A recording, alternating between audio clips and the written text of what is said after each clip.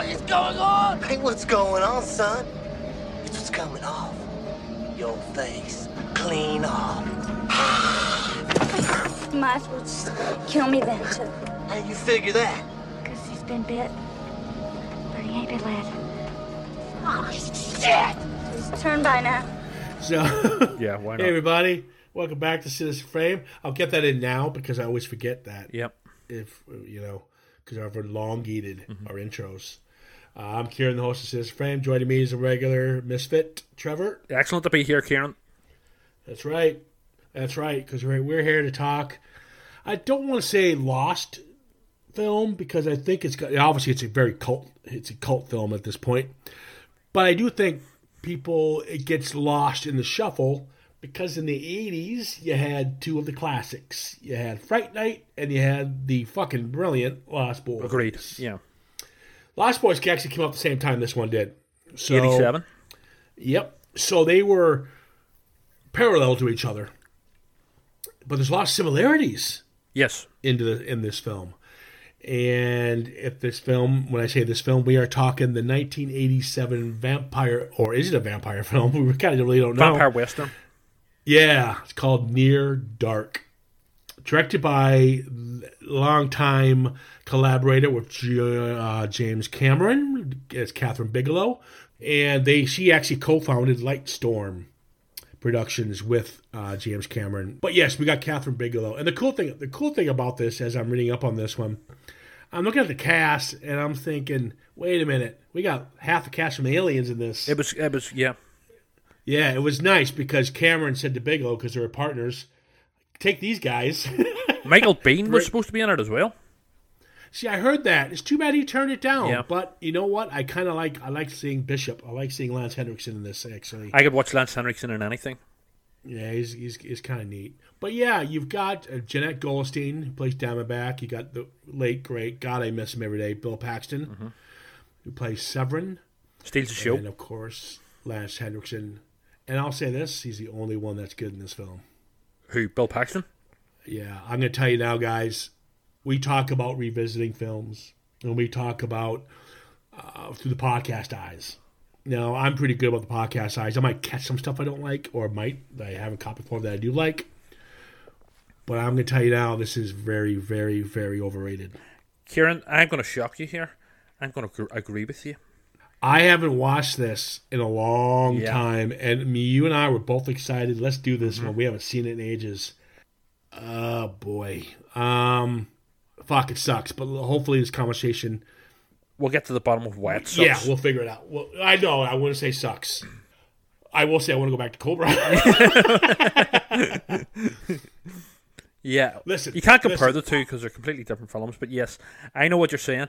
There is so many films that I absolutely adored when I was younger, in my teens and 20s and early 20s and stuff, that I have revisited now that I'm in my 40s, mid-40s, and they are not quite as good as I remember. And this is one of them, sadly. You know what? I've got to applaud the film. And the reason I say that, Catherine Bigelow does more... I use the word grounded a lot, but she does. I mean, The Hurt Locker is a fucking great film. But she also did Point Break. I haven't seen Hurt Locker, by the way. Oh, Hurt Locker is brilliant. She got the Oscar for it. And Point Break, Strange Days is awesome. Yeah, I you like guys that. want to see Ray Fiennes, isn't it? Ray Fiennes. It's a really cool virtual reality gem. Yes. Ahead of its time. So I watched it on TV shortly after it was, released in the 90s, like the late 90s or something. I watched it on TV. I remember really liking it. Yeah. So she's co-writing it with a guy in the 80s was big called Eric Red. Now, Eric Red gave me one of my favorite films of all time, and that's called The Hitcher. Love The Hitcher. Brilliant film. Yeah. Genuinely fucking scary. Yeah, just great film. So you have all the pieces there. You got a Catholic cast of Aliens, Catherine Bigelow, Eric Red, two no-names, Adrian Bastar and Jenny Wright. They haven't done much. Jenny Wright played the brothel madame in Young Guns 2. I know, but that's a stat. No, but what the... Really? Nobody cares. I do. Nobody cares about that stat. That's the worst stat. This poor actor, who hasn't worked... I mean, they can't... The reason Adrian Pastor, I didn't think he did Heroes, was his he next gets a kid big off thing. in Young Guns 2. I remember that. As a 14-year-old boy. Trust me. Listen. I mean, that is the worst plug for this actress ever. I mean, ever.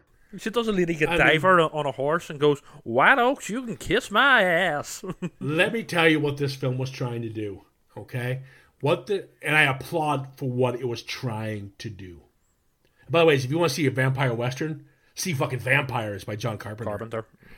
Okay, so they tried to do a darker take, a darker, grounded version of a vampire film.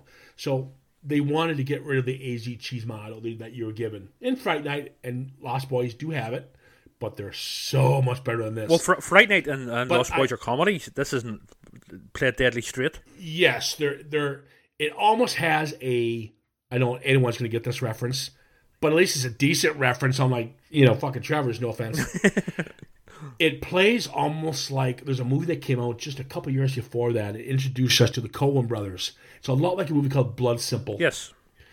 And it's got very minimal characters, very little cast, and it's all in the same location pretty much, or near, not too far near from each other. And they never say the word vampire. You never see teeth flying out of them.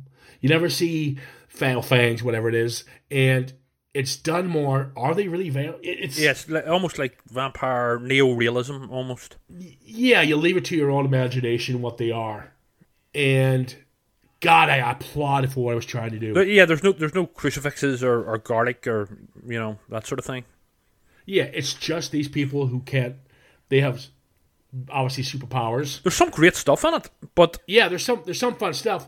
But we're gonna tell you now why this falls flat, and this should have really have worked. And I will start off by saying it's the two leads. Adrian Pastor and Jenny Wright are horrible in this film. Johnny Depp was up for the role too. Yeah, I saw that. God, he should have been in it. He would have been perfect. He would have brought character to it. Caleb and May. Let's get the introduction of these. What the fuck was the whole purpose?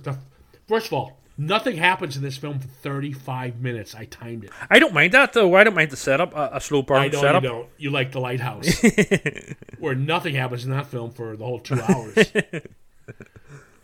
But you introduce these two, and I guess I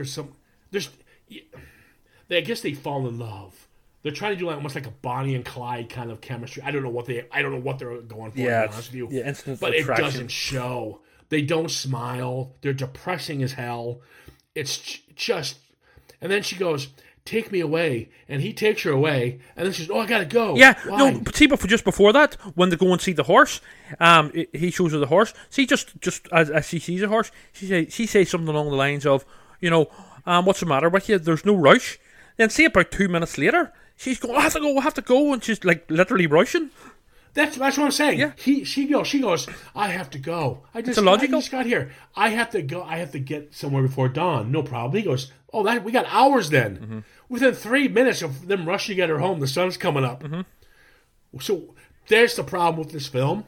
A lot of the editing, time sequence wise, doesn't make sense. Like you say, and I have to say, and again, and I know just a couple of minutes ago I said that I would watch Lance Henriksen in anything, and I still would, but he is surprisingly, this is not one of his best performances. He was the more grounded one. And the funny thing is, Jeanette Goldstein, who played Vasquez in Aliens, and Lance Henriksen, Bill Paxton, they all should have been zany. Yeah. These guys were zany that's what we want to see. Yeah. It would have been nicer. You have Homer, right? Mm-hmm. So you got Homer, who's a kid, but he's older than all of them. Yes, but he's cursed. Yeah, he's cursed pretty much. It would have been better if he was the more serious one. Yeah, because he's the more adult. Old man trapped in a child's body type thing. Exactly, and the other one should have just been let loose. Bill Paxton's brilliant in this. He still is. He's superb, and he's genuinely terrifying. He's completely wasted. Mm-hmm. Completely wasted. But what we do get of him is brilliant. So when she decides to bite him for whatever reason, she runs. She's miles away, but she makes it. I don't know how she made it. Yeah. I don't know how she got to point A to point B so quickly. Well, they were sort of tracking her and they sort of drag her into the bite home thing. Why did they take him from his home? Because she had turned him into a vampire. He was becoming a vampire. They didn't know that. Well, maybe they were going to eat him, but then they realized, No. Why would they go back to get him? because that's where She told him to. She must have told him to. You must have because okay, but she didn't tell them that she bit him because they were going to cut his head off and eat him. Yep. And then you found out Yeah. that she told him, "I bit him. You can't touch him." I love the general sort of mood and atmosphere of the whole film, but there's a lack of you know what I think the problem is with me, with rewatching it. I think if I had watched this whenever I watched it a couple of nights ago for the podcast, I think if I had watched this for the first time, I would have loved it so much more. But because I knew what was going to happen, I think there's certain films that will dramatically improve on rewatches with me. This was not one of them. I love the mood and the atmosphere, that dreamlike atmosphere. There's a lot of sort of stuff that didn't make sense.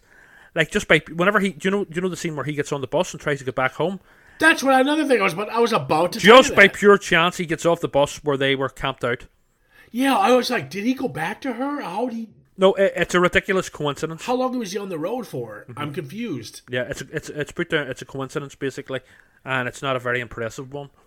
I mean, and then they give you this homage, and there's no, and anyone listening to this who hasn't seen it, there's no violence in this entire film. They cut away from everything. It's no shock gore in this. A couple blood scenes, a couple punches and stuff. The bar scene the bar scene is very tame compared to what it could have been. Yeah, it's quite tense. I'll say it's quite tense. The bar scene. The bar scene is the best part. Yeah, by far. When they go into the bar to have some lunch. I couldn't stand the little sister of Caleb. Sarah. Yeah. Sarah. She was real ropey scripting and stuff, for her character, and and then the blood. I don't think that. I mean, I know it's a fucking supernatural vampire film, but I wasn't convinced by the blood transfusion fix either. Yeah, how the hell did you do that? How does that work medically? And it's a fucking vet. Tim Thomerson would have been dead. Yeah, because he's given his. He's got to transfer all of his blood out. Yeah. So where's all the blood going? It doesn't make sense. And then they did the same with Johnny Wright's character. Yeah, but in order to give me your blood, I know I gotta give you all my blood. I know, and I can't take your blood because it's vampire blood. Yeah, it doesn't make sense. So where's all the blood coming from? The sense is, I know it's fucking supernatural, but I do like a bit of in universe, rules. Okay. So their whole thing is they're pretty much gypsies, and they go around in this camper, or they'll trade cars as they go, and they just travel. Yes, and they kill. Looks like hitchhikers, and they kind of give that little montage how they kill the hitchhikers, and he picks up the two girls, and what's her face? Diamondback plays on her looks. Yes, like there's a scene where Diamondback and Hooker, that's Hendrickson and Goldstein's characters, get carjacked. And then he turns up the music because he's going to kill these guys. You don't see anything. Yeah. It cuts away. I mean, you can't give us these two bad guys who are being quite vile to Diamondback's character. We only see these guys get it. It would have landed them more weight as villains, as fucking badasses. You know what I mean? Just like they do with Cobra. You know what I mean? Can we have some of the violence from Cobra and put it in this? Yeah. Yeah. It's just, you know what I mean? It's all cutaways. And that's fine, but you got to give us something with these guys. I mean, we get the bar scene, but we're not looking gratuitous gore. We're looking something that will have power and impact, and also make us take the vampires seriously. Perfect. The perfect scene to explain what you just said. So the whole concept is May is trying. They're giving this guy a couple of days to understand that he's got to eat. He's got to kill. He can't be sucking on May. Yeah, sucking her blood. Off. Yeah. So she brings him out, and they go. They meet this nice truck driver. Yeah. And he is a very nice character, and you don't want him to get it, but he's going to get it. So he tells the truck driver he's going to be sick because he's not going to kill him, and he's being sick because he needs blood. So he comes out, he starts puking and stuff. And the truck driver, being the nice guy, tries to help him, and then May decides to attack him, and doesn't really even attack him. Just bites his neck. And he's much that's it. bigger than her as well, so it's... Well, it's not even that. There was no empathy. I didn't care. There was no tension. There was no tension. It was like, you should really like this guy. So when he got it, you just like, Yeah, but so and what? then, Yeah. here's what I don't get. Caleb Ben's like, he's still sucking on her now for blood, right? But why did he at this point just eat the trucker guy? Yeah. Here's what I don't get. Yes, you can see the cow is cute and lovable, but once the cow is already on the grill, you might as well have a burger. Yeah. Yeah. Am I right? No, I mean, I can get what they were trying to do, that he was conflicted between he didn't want to be a killer, but he needed the blood to survive and stuff, but it's just not well, for want of a better phrase, executed. Yeah. There's a shot, and I know these films were filmed simultaneously. The Lost Boys, and actually, Lost Boys was a little bit earlier. She stole this from the Lost Boys. No, she stole this scene. The scene where they're coming up the hill and you see the dust. It's kind of the dust almost looks like a fog bank, Yes. and they're in the shadows and they're coming up. It's a beautiful shot. They do the exact same shot in the Lost Boys when they're going up the sand dune to attack yes, yeah. the hippie surfers. Actually, I was just thinking there, actually, when you were saying that, there's actually quite a lot of similarities with this film and Interview with the Vampire, in that there's the child vampire who is actually really old, but, they're trapped in a child's body, and there's also Brad Pitt's character in it, whenever he first becomes a vampire, doesn't want to kill. And he tries to, he starts off trying to, suck the blood of animals and stuff, but it makes him sick. So there is similarities, But they're fucking vampires films, so there's obviously going to be similarities, Oh, look at Lost Boys. Yeah. You have the woman who's a vampire. Yes. Brings Star. in the man. Yeah, we have Star and we have David. Yes. Is it David? Yes. From Kiefer Sutherland. No, the other guy. David. Not David. Anyways. Oh, like the big boss vampire. Jason, yeah. No. Jason Patrick is in love with Jamie Kurtz. Yes. Adrian Pastar is in love with May here. The vampire team tries to bring him in. Yeah. Tries to teach him what you need to do, but he's resistant. He doesn't want to do Also it. at Same this thing point, with Lost Boys. Also at this point in history, it's two gangs of unconventional vampires. The Lost Boys were a gang of bikers, and these ones were basically like gypsy types, in their caravan. And before that, vampires were mostly the sort of gothic, Hammer horror, Bela Lugosi, Universal, that sort of thing. So yeah, it's two gangs of unconventional vampires, a modern, vampires gangs.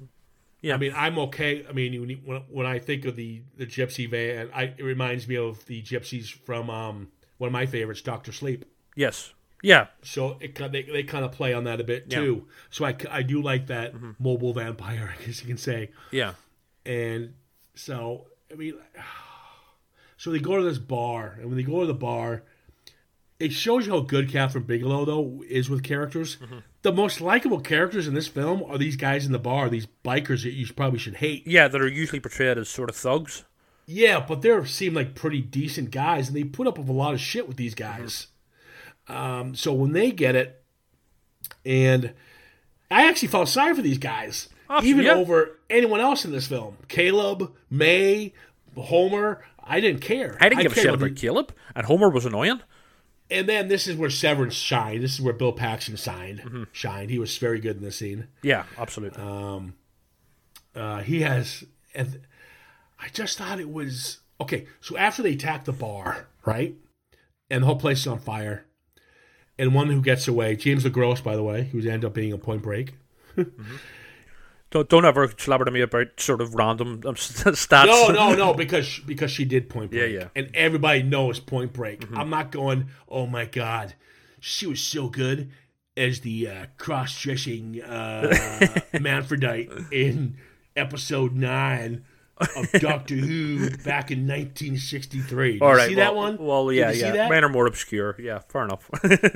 No, but... Sad thing is, I probably actually did describe a Doctor Who. So he gets away. He goes to the police, and they have this horrible farmhouse shootout, which I don't still understand. I know they take the van. It's a cool shot when he's going to sacrifice himself. He's going to run to get the van. He's on fire and shit. And I do like the when Severin takes the first shot out the door. Yeah. And they're in blackness at this point because they can't open the windows because it's daylight. And he actually shoots the cop through the door. Mm-hmm. All the light hits him. The beam of light hits him, and he goes flying back into the bathroom. Yeah. I did like that. Yes. So as the cops are shooting in the doors, and you can see all these lights coming through, they're trying to avoid the lights. I thought that was fun. I have to say, the action sequences like this scene and stuff, I think for the time they were pretty awesome. I think today, myself included, and I think we're sort of so used to much slicker choreographed action sequences and violent secret shootouts and stuff like this, that whenever we then jump from that to maybe older films like this, or even Cobra, it does look a bit tacky. However, for the time, it was pretty cool. No, I thought I was pretty. I do think they escaped pretty quick. I mean, once you get in the van, those cops would have had them in a couple seconds. Yeah, I don't get how they escaped. With the big camper van. But again, yeah, you're right. Got to give it its due, I suppose. It was a cool shootout. Yeah, I liked it. Yeah, and it goes back to it being a western as well. The sort of the shootout. I'm just trying to figure out, like you said, with the bus when he jumps off the bus, and there she is right there. What the fuck? Where are we here? Because when they escape the hotel, all of a sudden they're in another hotel. Yeah, and I mean, I've only been to California in America, but there's, I don't know, they seem to do a lot of jumping of states in this. It's fucking. It's Oklahoma. Texas. They're in Texas, right? Aren't they? Yeah, but was he not from Oklahoma? Oh God, I don't know. He is from Oklahoma. He is from Oklahoma. Oklahoma doesn't have that much desert. Yeah. So there was stuff like, because I'm a nitpicker with wee details like that. I mean, I just don't know where we're at here because all of a sudden they take the van or whatever and they go the hotel. Well, when the cops see that hotel, yeah, I don't. But then we meet Sarah's there with the father, Tim Thomerson, who I like to see. I like Tim Thomerson. Yes, but you have him now, the father who's looking for the son Caleb, and Sarah, little kid Sarah. And that was creepy when Homer tries to hit on Sarah. Yes, who's a kid, because you got to realize. Well, the actor playing Homer is much better than the child. Like, I know she's a child actor, so I don't want to be too unfair. But you know what I mean. It did jar for me, being honest. I did. You know what I loved? I did love the suggested backstory for Lance Henriksen's character. That he's been basically doing this since the American Civil War. Oh yeah. I thought that was cool as fuck. I love that sort of playing with time and stuff, and that these guys have been around for hundreds of years and stuff. That's always. It goes to show you Caleb's not the smartest guy in the patch when he goes, "How long have you been a vampire?" I fought for the South. How do you not put the pieces together, kid? What do you mean? I don't get it. Huh? Yeah. And apparently there was also originally in the script, it was also going to be revealed that Homer had actually bitten Sarah, but they said, they could basically cut it because after it's revealed that you could be saved by the blood transfusion, that it would have been pointless. Yeah, well, they get all the blood you want in that barn. Yeah, and their type. It's a blood bank. Yeah, exactly. And their type, so they're all. And plus the fact that Dad's just a vet, but yet he can do these highly elaborate medical in a fucking dirty old barn. Like there's no. This wasn't a fucking cleansed fucking hospital ward or whatever. It's just fucking shoot up. There's no blood. Knock yourself out. You're no longer a vampire. High five. And neither am I, despite having all your vampire blood on me now, or whatever fucking way. It was just shit. I don't get how it doesn't make any sense where the blood went and who, what, where. Yeah. But what are you gonna do? It's. I'm not gonna. No, I am gonna hurt it on this one because I don't mind. I let things pass. How they got to point A to point B. What happened? That stuff I'll let go, and some of the gore I'll let go that we don't get to see.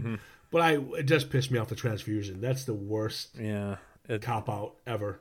Yeah, it is a cop out. It doesn't make any sense. I mean, to the point where you have to point it out. You can't just roll your eyes and go, oh, well, okay, I'll go with it. No, that's a big one. That's a big fuck up. I think that this, there is some great stuff in this, but it could have been so much better. And also, yeah, I think if I had just watched this for the podcast for the first time, I would have enjoyed it much better than watching it on a rewatch. Yeah. Well, what usually can save a film, like a nice slow burn film, would be the ending. And this is got to be the worst rushed ending. Yes, it is rushed. You had Chevron, who had here's what I don't get. Chevron had the coolest because he gets hit by the truck and he starts ripping the truck apart and his face is all bloody and cut up. I wanted him to bounce back up like the Terminator in the first one. How did he die? How did he die though? I thought he couldn't die. Yes, yep. I wasn't amused at that either. I wanted him to come back. A final scare with him would have been cool as fuck. In the very last minute. At the end, the camera pans back. Everyone's home, safety, and then there he is. There he is at a corner of a bar, yeah, picking up a girl, and he's all bloodied up and still, he's all he's all fixed up. He's all ready to go. Or he's in Vegas now or something. Yeah, something. Because how would he have died? Because he can come back from that. Yeah, exactly. Yeah, I didn't get that. I didn't. I was disappointed with that as well. The kid getting it, going after Sarah. Again, I'm a big fan. I don't like nitpicking, but it's pissing me off because if it's happening to one character, it should be happening to the other. May should be dead by this point. May was out in the sun a lot longer than Homer was. So why is Homer exploding and May's just sitting there? Because all of a sudden... some of them could last longer in the sun than others. Yeah, and then I hated Diamondback and Hooker's death. What a waste. Yeah. What was the car explodes? They decided we're going to run him down. And okay, what are you on the gas? You're about 10 feet away from him. But she says good times, and they explode. Yeah, I did understand why they just didn't drive away and cover themselves up. Yeah, we just didn't, and I don't know. It's very sloppy for for a really good idea. Yeah, I mean it has a lot going for it, but it misses the mark with some things. I thought the atmosphere and the mood was absolutely gorgeous, but yeah, it's let down in other departments. Yeah, you had the nice music from Tangerine Dream. Yes, yep, the score. You had that. They did that in the age of a lot of films. Vangelis, Tangerine Dream, Maurice Jarre. All these composers, to Carpenter, using that, keyboard, very sort of electronic bass. Yeah. Well, there's a certain David Lynch feel to not just the score, but also the atmosphere and the mood. My God, I knew it. I knew it. I was sort of not restraining from saying that, but no, there genuinely is at times, not all times. But, there's that weird vibe, that almost dreamlike vibe. It had a very Blue Velvet feel to it, I'll give you that. Like Blue Velvet, Blood Simple, I wish I mentioned the Coen brothers. That weird sort of... it had that... Dreamlike modern Western... and nobody does that better than Lynch, Yeah. So, anyways. Yes! I got another Lynch reference in. Hold on, I write this in my book, Cross another one off. Guys, check it out. If you like Lost Boys and Fright Night, I highly recommend it. I wouldn't say it's a piece of shit, and of course it's not. Yes. It's very competent. It's just, it's missing. It could have been so much better. It's too, you can only give a film so many passes. This gets too many of them, so we're pretty lenient on it. Not to mention 35 minutes into it before anything happens. Slow burns are great. Anyone thinks when I say slow burn, I'm being downgrading the film. I'm not. Slow burns are awesome. It's the payoff at the end and this doesn't have it. So what do you do? I can't give it a pass at this point. But check it out if you'd like. But it's not Lost Boys. It's not Fright Night. Not even close. Not even Fright Night 2. Fright Night 2 is even better than this. Well, maybe not. Maybe I'm pushing it in that one. Maybe I am. All right. That is a wrap on this one. We said we wouldn't do horror for a while, And we kind of didn't. They were lied. Yeah, this is not really they don't really say it's for vampires, so it could be just a drama with very hungry people. Yeah, to me it's a Don't- vampire western. Or a western vampire, whatever way. Yeah, whatever we want to explain it. Guys, listen, thanks for joining us again this week. Please feel free to download us at any time at all the major streaming sites. We are available now. Well, we always have been, to be fair. We are also available to reach out and give us a shout at Citizen Frame _podcast, and of course on Facebook. Like I mentioned in the last couple of podcasts, we're tweaking some stuff. So bear with us as we keep doing it. Yep. Until we get it right. So we'll be doing this for a while. The new issue of Phantasmagoria is out now, available on Amazon. Yep, and Forbidden Planet International Belfast. And yep, our cover designer Adrian Baldwin was also very kind enough to design the brand new Citizen Frame logo. And Adrian is also not just a designer of, ads and also covers for Phantasmagoria, but he's also a dark comedy author and novelist as well. And you can check out some of Adrian Baldwin's titles, which are available throughout the world from Amazon, and also Forbidden Planet International Belfast, including his adults-only dark comedies Barnacle Brat, Stanley McCloud Must Die, and The Snowman and the Scarecrow. That's his 3 novels, and his latest novella too, Devil's Acre. There you go. He's a busy man. You're a busy man. I'm a busy man. We're all busy. Yep. We're all this independent mosh pit Yep. of talent. Yeah. Okay. We're not speaking for ourselves, by the way. Well, others.